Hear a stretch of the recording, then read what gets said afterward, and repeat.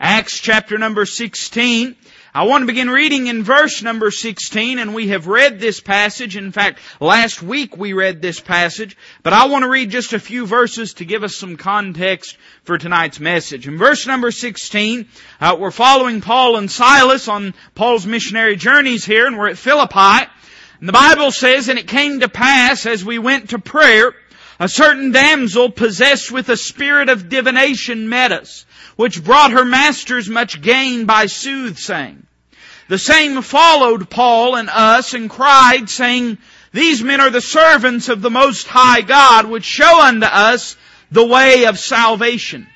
And this did she many days. But Paul, being grieved, turned and said to the Spirit, I command thee in the name of Jesus Christ to come out of her.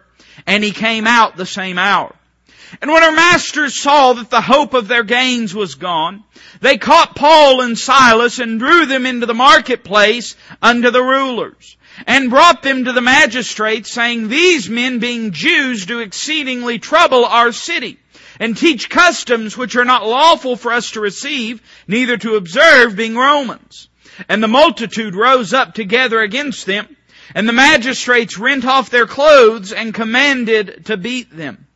And when they had laid many stripes upon them, they cast them into prison, charging the jailer to keep them safely. Who, having received such a charge, thrust them into the inner prison and made their feet fast in the stocks." Now I want you to pay extra attention to the next few verses. "And at midnight Paul and Silas prayed, and sang praises unto God, and the prisoners heard them. And suddenly there was a great earthquake, so that the foundations of the prison were shaken. And immediately all the doors were open, and everyone's bands were loosed. And the keeper of the prison, awaking out of his sleep, and seeing the prison doors open, he drew out his sword, and would have killed himself, supposing that the prisoners had been fled. But Paul cried with a loud voice, saying, Do thyself no harm, for we are all here. Then he called for a light, and sprang in, and came trembling, and fell down before Paul and Silas, and brought them out, and said, Sirs, what must I do to be saved? Now the next verse is going to upset the Roman Catholics in the world. The next verse is going to upset the charismatics in the world and the Church of Christ. This next verse is going to upset the Jehovah's Witnesses in the world and the Mormons. This next verse is going to upset the Muslims in the world and the Buddhists and the Hindus. In fact, you'll find that this next verse is going to upset absolutely everyone except those that have been washed in the blood of Jesus Christ, because this gives what it needs, what a person needs to do to be saved. It says, Sirs, what must I do to be saved? And they said, Believe on the Lord Jesus Christ, and thou shalt be saved and thy house. You say, Preacher, is that saying his house would be saved because he believed? No, it's saying if his house believed, they'd be saved too. Amen?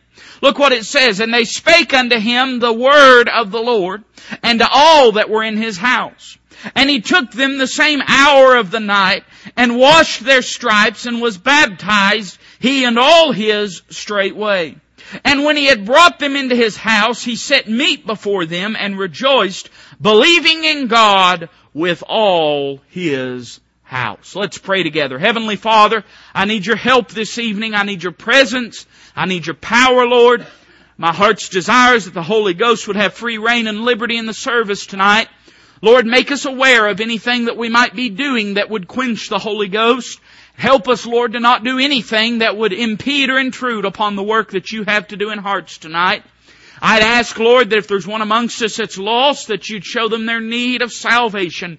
Lord, one that's backslidden, that you'd draw them close to yourself. One that's haughty, that they'd be abased. One discouraged, they'd be uplifted. But God, you know the need, and we just ask that you'd meet it. Lord, help us to lift up the high and holy name of your Son, Jesus Christ, tonight. Help us to magnify Him. Help, Lord, us to decrease that He might increase, and help us do all things unto His glory and to His honor. Father, we ask these things in the name of Jesus Christ, our Lord and Savior. Amen. Boy, what a familiar passage of Scripture. In fact, most of us have been here many times as we've studied the Word of God. This is one of the most iconic portions of all of the Word of God. This is an account of the conversion of the Philippian jailer. But tonight I don't want us just simply to focus on that jailer. In fact, we're not even going to focus on him in the majority of our time. But we've studied for the past 4 weeks on prayer meetings in the Bible and had a specific focus not just on prayer, but on corporate prayer. Now you say, what's corporate prayer? Corporate prayer is when people meet together to pray about a need. I believe there's a place for private prayer. Anyone that reads the Word of God could not do so without being keenly aware that our prayer closet is of vital importance. But I believe in this day that we live in, there has been an underemphasis on the prayer meeting. I believe we live in a day where people just don't have time to meet together and pray. Don't you believe that's true? Isn't it funny? You know, we've let the world rob us of the greater good that God's wished for us. Listen, now this is the honest truth, and most of you know this is true. We've let our jobs rob us of the Wednesday night prayer meeting. We've let our activities and our responsibilities during the day rob us of the Wednesday night prayer meeting. We've allowed the energy that we have to exert towards other things in the maintaining of what God has given us, and we ought to maintain what God has given us. But we've allowed that to rob us of the Wednesday night prayer meeting. And it's no wonder that we have an anemic church today in this world that we live in. Listen, you can do a lot of things and glory in your flesh, but you can't pray and get a hold of the horns of the altar and do it in the flesh. A preacher can preach in the flesh. A soul winner can witness in the flesh. A Sunday school teacher can teach in the flesh. But if you're really going to get a hold of God in prayer, you can't be in the flesh to do it. And we've just not really got much time for it. That's the honest truth today. I don't think anybody would fault me for saying that. Do you? I think we could look around and see that that's the case today.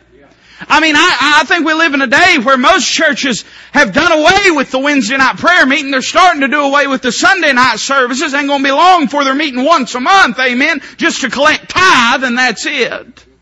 And people are looking for a reason to do away with the prayer meeting service. I believe the devil's behind that, don't you? I believe the devil's very interested in stopping the church from praying. And you say, well, he's not attacking my prayer closet. It's probably because he can't find you there, amen? The truth of the matter is this: the reason the devil attacks prayer is because of how important it is. We find that the prayer meeting has been attacked because of the importance it holds within the local church. And I believe as we study this passage and many others over the past 4 weeks, we've seen the value and importance, not just of praying on our own, but of coming together as believers to pray over a matter. Now you say, preacher, you're padding for this Friday night prayer meeting. You better believe it, amen? But that's not the only reason we're talking about it.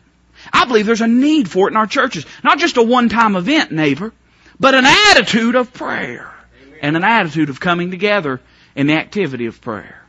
We read this passage and it's quite familiar to us. Paul and Silas cast out the demon out of this little girl, this soothsayer that's been following them around and crying out, "These be the servants of the Most High God, which show unto us the way of salvation." You say, what's wrong with that? Her focus was not on the God that saves, but on the servants of the God. And you can better believe that any time the focus is on man and not on God, God's displeased with it.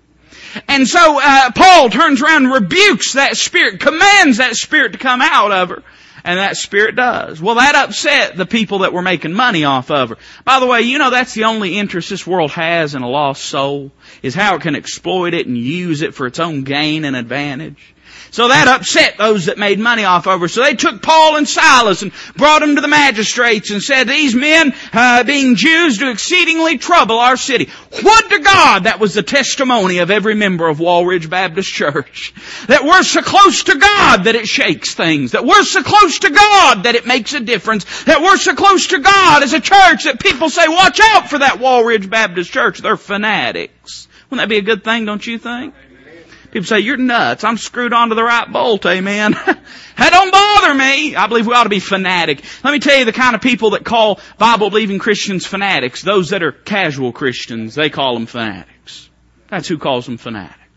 But we find in this passage that they take Paul and Silas. The Bible says they laid many stripes upon them.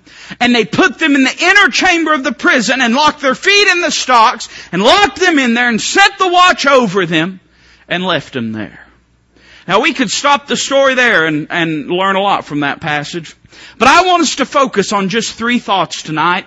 3 things that I observe in this narrative that I believe will help us in our prayer lives. And I believe they ought to be a part of our prayer lives, both personally and corporately. I want you to notice first off, look at verse number 25. Very, very familiar. It says, "And at midnight, Paul and Silas prayed and sang praises unto God, and the prisoners heard them." Now you say, "Well, preacher, we just read that. I don't see anything in there except that they were in a bad state and they prayed." Oh, but that's what you saw. They were in a bad situation. And I want you to notice first off the instinct of prayer. We live in a day when prayer has become a last resort. Why is that? Prayer ought to be our first resort. Prayer ought to be our first activity. And we find that when Paul and Silas got in, there's no record of them sending to the other disciples to try to get their bail money. There's no record of them trying to gain an audience and appeal with the magistrates to plead their case. There's no record of them trying to get together a mob of believers to come and to break them out of prison. There's no record of that. In fact, we find that the first thing they did was the only thing that they did. They had no backup plan. All they did was they prayed. It was their immediate recourse. Let me tell you something. When we have difficult times in life, it ought to be that the first thing we do is pray, not the last thing. We got it backwards, neighbor. We got the cart before the horse. Now, I'm going to be honest with you. I believe that God expects us, whenever we prayed for something. Let me give you an illustration. You've heard about, I know, Ralph, you've heard about this. I know you've heard, so you just bear with me. But you've heard about the old fellow that was drowning.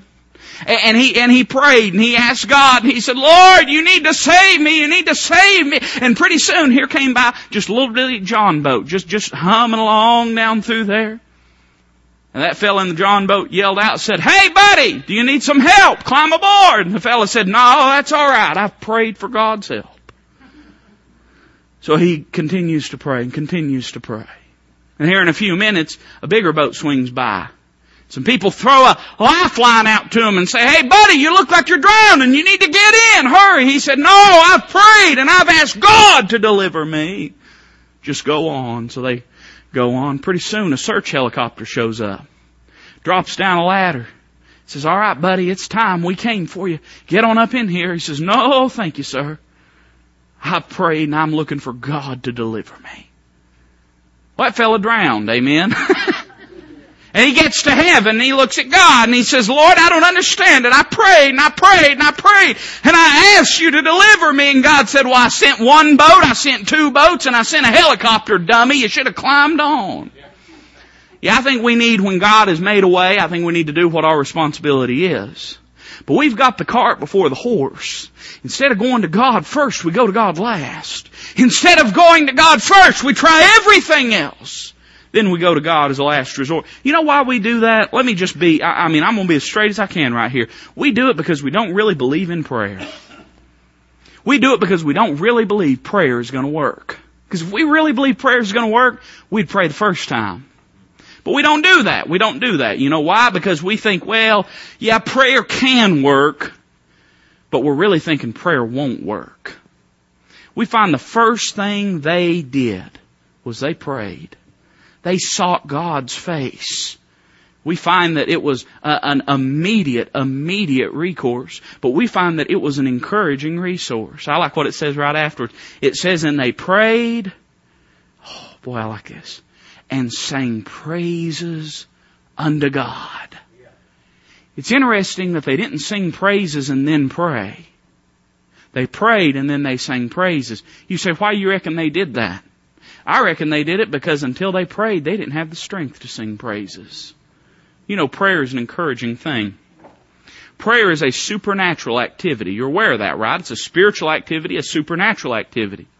And there's things we gain from prayer. Listen to me carefully. There's things we gain from prayer that are spiritual and supernatural.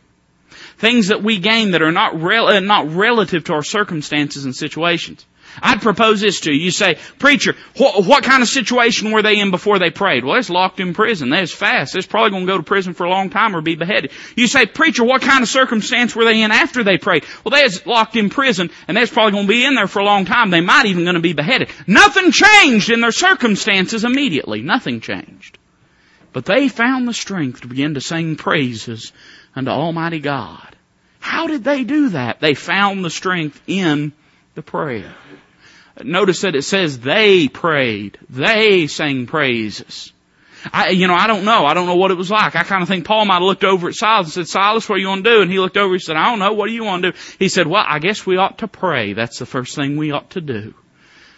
And they began to pray. I don't know what it was like. We can have some of that sanctified imagination and just imagine and kind of speculate a little bit. But I kind of think, they were sitting there praying and praying and praying, and probably one of them just heard the other one start in. I don't know what they sang. It could have been anything, Very probably it was a psalm that they were singing, but I do not know that. It could have been that Silas began to sing out, my help cometh from the hills. I look unto the hills from whence my help cometh. It could have been that Paul started to sing out that when my heart was overwhelmed within me, then I cried unto the Lord. I do not know what they began to sing, but we find that there was a supernatural touch of God that took place because they committed themselves unto prayer. You say, preacher, that's not scripture. That's not scriptural. The Bible says, praying with all prayer and supplication in the Spirit. The Bible says to let your requests be made known unto God, and the peace of God which passeth all understanding shall keep your hearts and minds. Prayer has a supernatural effect on us. We begin to pray, and you know what we're aware of? I like this. We're aware that the one that can do something about it knows about it.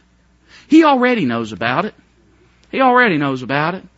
But we've convinced ourselves that He knows about it. And I kind of think Paul and Silas sat there and thought to themselves, there's an answer on the way, because God wouldn't allow His servants to stay in this circumstance.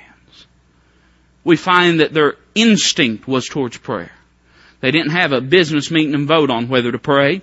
They didn't have a committee to start to investigate the need for prayer. They didn't begin to talk with one another and debate the validity of prayer. But the first thing that Paul and Silas did instinctually was they began to pray. We see the instinct of prayer, but notice the impact that prayer makes. We've read it very many times, but I want you to notice what it says there in verse 26. And suddenly there was a great earthquake, so that the foundations of the prison were shaken. And immediately all the doors were open and everyone's bands were loosed. Let me just tell you what I feel about this, and I believe it's scriptural. I believe if they hadn't prayed, the place wouldn't have been shaken. I believe prayer makes that big of a difference. That's why prayer is so important. You've heard me say, and I contend that this is still truth, that prayer does more to change us than it ever does to change God.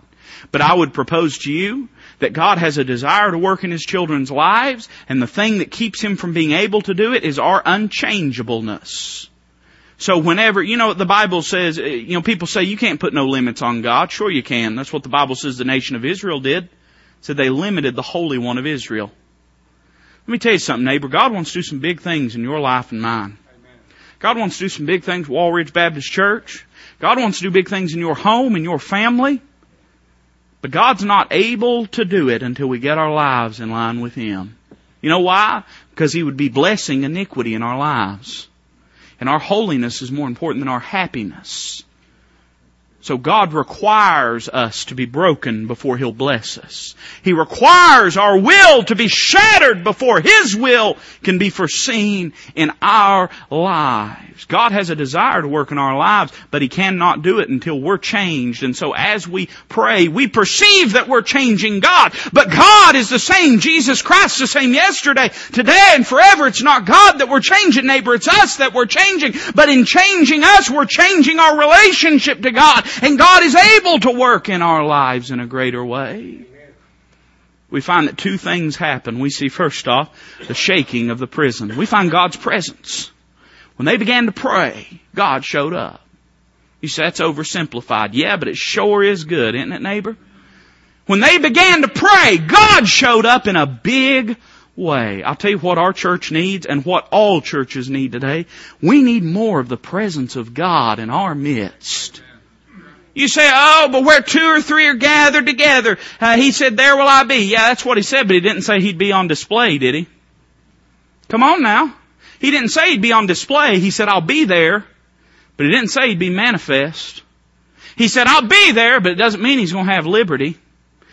You say, preacher, well, I just think it don't take very many. I don't think it takes very many either, but I think they need to be prayed up and paid up and separated unto God and serving Him before God can show up and do something big.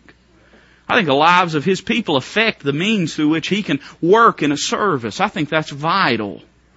And I think we've got to get to the place. Most of us, neighbor, we don't even pray. Most of us don't even pray until we get to church and something warrants our praying.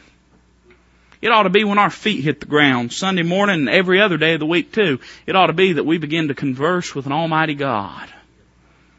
If we want God's presence, that's what it's going to take. That's as plain and as simple as I know how to put it. And it's not going to be just this preacher, although it has to be him too. But it's going to take all of us. That's what this prayer meeting thing is about. It's about us coming together and coveting and earnestly pleading for the presence of God in our midst. That's what revival is. Revival. Nobody ever died in Jesus' presence. Broke up every funeral he ever went to. And there's a lot of church house funerals that Christ needs to show up to, and the people need Him to show up to, so He can resurrect that dead mess. That's what revival is the presence of God getting in the midst of a dead situation. That's what we need in a mighty way. We need God to show up and do something great. And I believe He responds to the pleas of His people. I don't know of a single parent, and Corey, I'm going to be one soon. I don't know of a single parent that when their little child cries out and says, I need you, that they don't come running. Where do you think we got that from? Where do you think we got that from? We're made in His image. That's instinctual. It's instinctual to God to respond to the pleas of His children. It's instinctual to Him that He would manifest Himself in a mighty way. You say, preacher, you're talking about some kind of visible manifestation. No, I'm not talking about that. I know we got all kinds of people all over the world. They've seen Elvis and Jesus both sitting together at the Waffle House, eating them scattered, smothered, and covered, amen, chunked. That's not what I'm talking about. I'm talking about God having such liberty in a service that you see Him come in and just shake people's very lives and do a mighty work. By the way, it was shaken from the foundation up. That's what we need. We don't need anything superficial. We need something supernatural. We don't need something manufactured. We need something manifested. We don't need something drummed up. We need something dug in. That's what we need. And it comes through prayer. It comes through the prayer closet. We see God's presence. We see the shaking of the prison. But we see the setting free of the prisoners. Everyone's bands were loose. Tell me God ain't in that. You ever seen God do something so remarkable that there's no questioning it? You knew God was in that. Hey, you ever had a financial need, God made it to the penny? God's in that, neighbor. You can tell me, you can say whatever you want. You can convince me this way, that way, whatever you want to do. You will never convince me that God is not aware of the needs of His people. Never. I've seen it too much. On and on we could go about things that God has done in our lives. Don't tell me it wasn't God that dropped them shackles off their wrists. I want you to notice that God responded to their circumstance, but He responded to their situation. He responded not only to what was going on, but what had needed to be done. We see God's power and presence, but we see His provision taking place. What do you think they was praying for? Well, if they prayed like us, we'd be hung up there in the stocks, and we'd be praying, saying, we'd be falling half asleep and saying, Lord, bless this food. Amen. Right before we're about to go to bed. We'd be hanging up there and we'd be saying, Lord, I need a new car. Lord, what I really need more than anything, I need a new house. Lord, what I really need, and sometimes I wonder if God wants to just sit there and say, hush, don't you see what you need? Don't you see what you need? And I kind of think they weren't praying for all them things. I believe. Now call me simplistic now, but I believe there was probably only about one thing they was praying for. I think they're praying, and I think they're saying, Lord, we're in this prison and we'd like to be out. And God, if it's your will, then we'd ask that you'd deliver us from this situation. You know what happens when we pray specifically? God answers specifically. Most of us don't have our prayers answered because we pray generally. Lord, bless me. What does that mean? Bless you with what? What does that mean? Bless you with what? A head cold? What does that mean? That don't make no sense. That's silly. You don't do that anywhere else. You don't go to McDonald's and say, just give me something. Amen. You better not. You don't know what you're going to get at McDonald's. Get one of them old fish tacos or something. I don't know. You don't go to a restaurant and you don't say, well, just give me whatever. No, you go and you sit down in a restaurant and you say, this is what I want. And most of you, if you're like some people I know, you say, I want it this way. I want no onions. I want mustard on the side. I want it to be medium rare. If it's medium, I'm sending it back. And we get awful picky when we sit at the restaurant. But then we pray to the Almighty God of heaven and we say, Lord, bless me. Lord, do something in my life, something. God could hit you over the head with a ton of bricks. That'd be something, but that's not what you're asking for. You ought to pray specifically. I believe they got what they got because they prayed for it.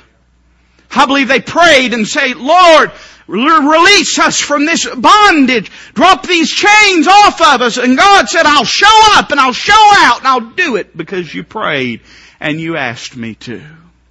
We see the impact of prayer, but I want you to see the influence of prayer very quickly. I'm interested in verse number 25. The Bible says, and they prayed and sang praises unto God at midnight, and the Bible says, and the other prisoners heard them. The other prisoners heard them. There was not only a testimony of God's peace there, a testimony of God's peace. Boy, it ought to be that if people don't identify us as anything else, if people don't identify, and I'm not, let me try to say this carefully, I'm not against labels. Amen? I know we live in a day where people say, I don't like labels. Well, you sure like for the rat poison to have a label. I don't think labels are wrong. I mean, neighbor, I'm as proud as I can be to be an independent, fundamental, old-fashioned, King James only, pre-millennial, fire-breathing, sweat-pouring, biscuit-eating, gravy-slopping Baptist. There's nothing wrong with that. Amen. And I think we ought to have labels. There's nothing wrong with it. Now, that's not denominationalism either. That's having a label, being identified. There's nothing wrong with that. But let me say that if people are going to identify you by one label, other than blood-washed, born-again Christian, other than believer, it ought to be, that woman's a praying woman. That man's a praying man. That man talks to God and God hears him. That woman talks to God and God hears her. I kind of believe them prisoners heard something whenever they heard Paul and Silas pray and sing praises. You say, why do you believe that? Because when their chains fell off, they stayed put. They learned that what they needed wasn't outside them doors, it was inside. And let me tell you the problem. Let me tell you why we're losing a young generation to the world. Because they think what they need is outside them doors instead of inside. We've shown them dead religion for so long that they're looking for something exciting. Listen, neighbor, I've worked with young people. What they're looking for is real Holy Ghost-filled Christianity. That's what they want. And because we've showed them something dead, they want to take it in the yard and bury it and move on like anybody would. And then we sit there and lament and moan and mourn and say, well, I just don't understand. I just don't understand why we can't reach kids today. I just don't understand why. I can. They're sick of people playing church. That's why. They're sick of not seeing something real in our lives. It's no wonder that we lose our kids if we don't show them that we know God and speak to Him and He hears us and He answers and we serve a living God. If they don't believe He's living, now listen carefully, if they don't believe He's living, they're going to believe He's dead. It's the only two choices we've got. If we don't show our kids that we serve a living God, they're going to believe that He's dead. We better get that through our heads. There's a testimony to others around us.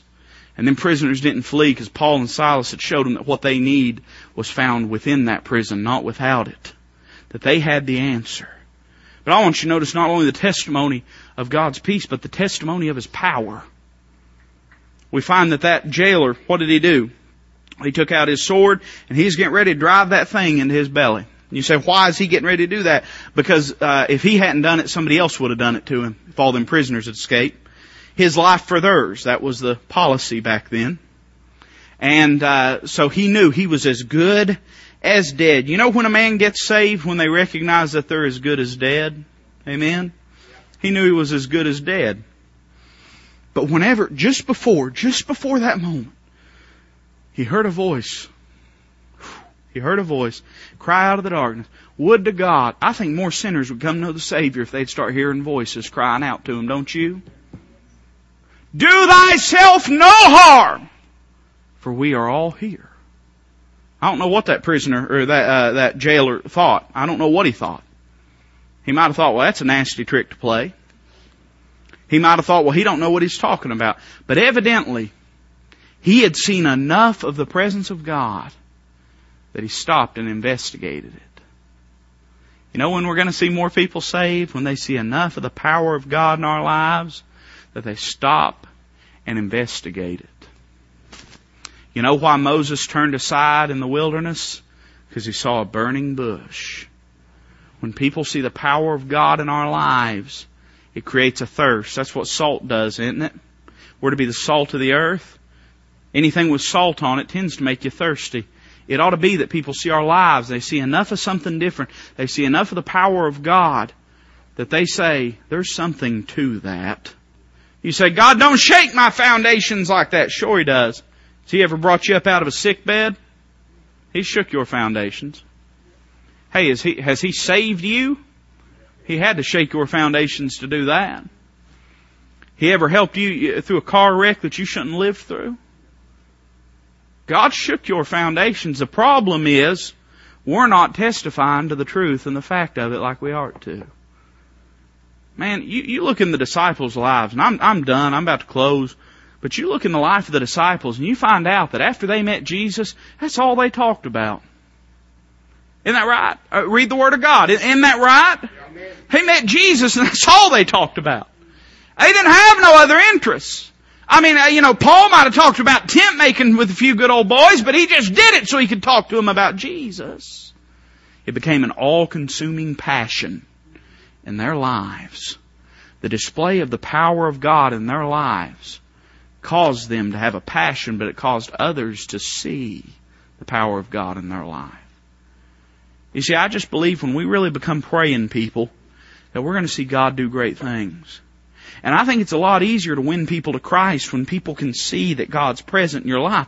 I'm not for exclusive lifestyle evangelism. You hear me? I'm not for exclusive lifestyle evangelism. Now you say, preacher, what do you mean by that? You meet some people out in places that say, well, I don't get pushy with my religion. I don't talk to people about it. I just don't think that's wise. My people at my work really get upset when I do that. And I just don't make big fuss over my religion. Well, B.R. Lake, and you say, if I didn't have any more than you do, I wouldn't make fuss over it either. I'd just keep myself quiet. Amen? They say, well, I just don't want it. I'll just live it.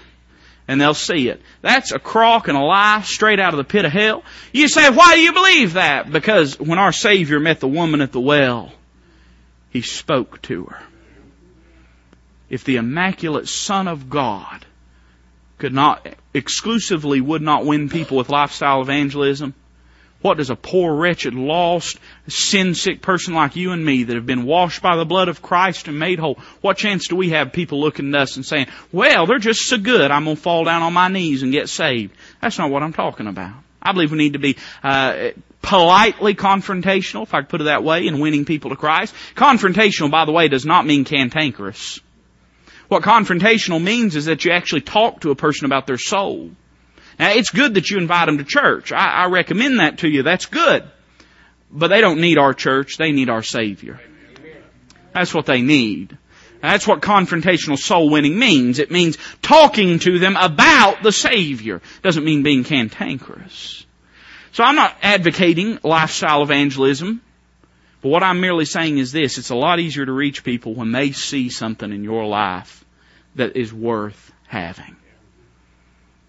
When people see, we ought to talk about answered prayers in our life.